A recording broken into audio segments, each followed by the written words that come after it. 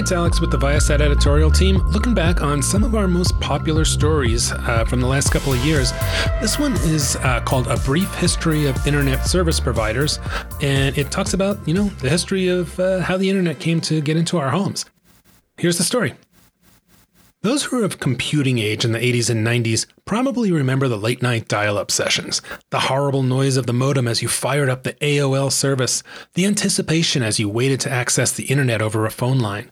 As we got into the mid-90s, more and more of us were puzzling over the amazing new invention known as the internet.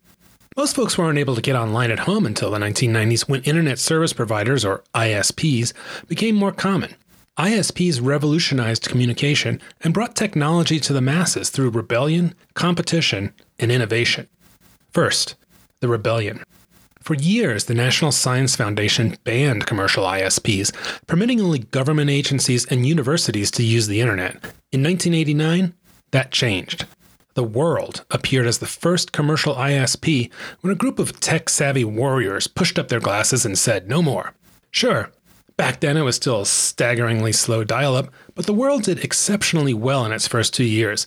Its radical newness generated a wide consumer base, and by 1991, the NSF gave up and lifted the ban. A new era of technology was born. The commercial ISP business took off following the World's success. Early providers included CompuServe, The Source, and the overwhelmingly popular America Online, AOL. Consumers with nothing to compare it to were fine with the blazing speed of a dial-up connection at 2400 bits per second. That's just 0.0024 megabits per second. At such slow speeds, internet users of the 90s were pretty limited online. Even so, rudimentary games like Sonic the Hedgehog and Super Mario 64 swept the nation alongside text-based web pages and simple, boxy graphics.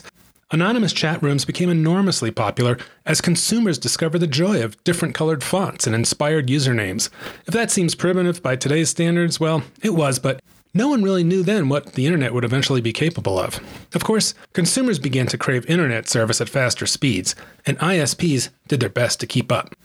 A digital subscriber line, DSL, was the first form of faster internet services known as broadband. DSL carried the internet signal through existing phone lines at a much faster speed than dial-up. DSL was typically better for urban subscribers because the closer they were to a city center, the faster their internet was. In some ways, that hasn't changed much. The higher speeds of DSL spurred even more technological revolution in broadband services. Fierce competition arose between ISPs who sought to provide customers with the next best thing. Over the next 20 years, commercial ISPs offered cable internet and fiber optic lines of communication. Cable residential broadband was introduced in 1996. This service used existing cable TV infrastructure to transmit data at faster speeds than DSL. Cable provided a more direct connection to the internet for those who lived in more heavily populated areas. Fiber optic lines followed quickly on the heels of cable and achieved an even speedier rate of data transfer. These lines were made of flexible strands of glass, allowing data to move at the speed of light, but at a much higher cost. However, since DSL, cable, and fiber optic lines all required expensive infrastructure build-out, these services were typically limited to urban and suburban areas with higher concentrations of people.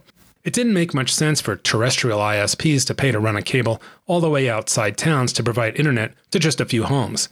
That meant that people in rural areas were being left behind in this technological revolution with slow dial-up or, in some places, no internet at all.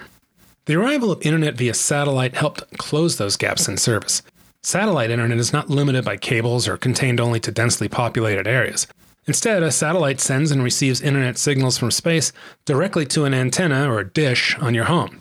If you were in the satellite's coverage area with a clear view of the southern sky, chances are you could get it, no matter where you lived.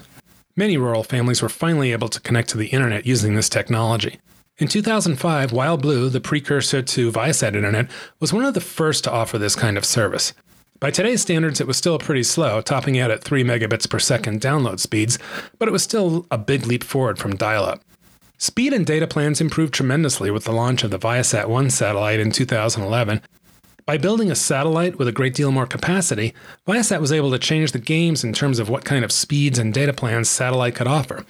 In 2017, Viasat launched Viasat-2 with even more capacity, able to offer even faster speeds and greater data plans. And in the next few years, we will launch Viasat-3, a constellation of 3 satellites with the capacity and coverage to service much of the globe. Viasat-3 has the potential to make Viasat the first global ISP, as well as to demonstrate how satellite can mean digital inclusion for all those unconnected people out there. From the early days of slow, limited internet to blazing fast broadband for everyone, ISPs have come a long way, and satellite may prove the most extraordinary breakthrough of them all.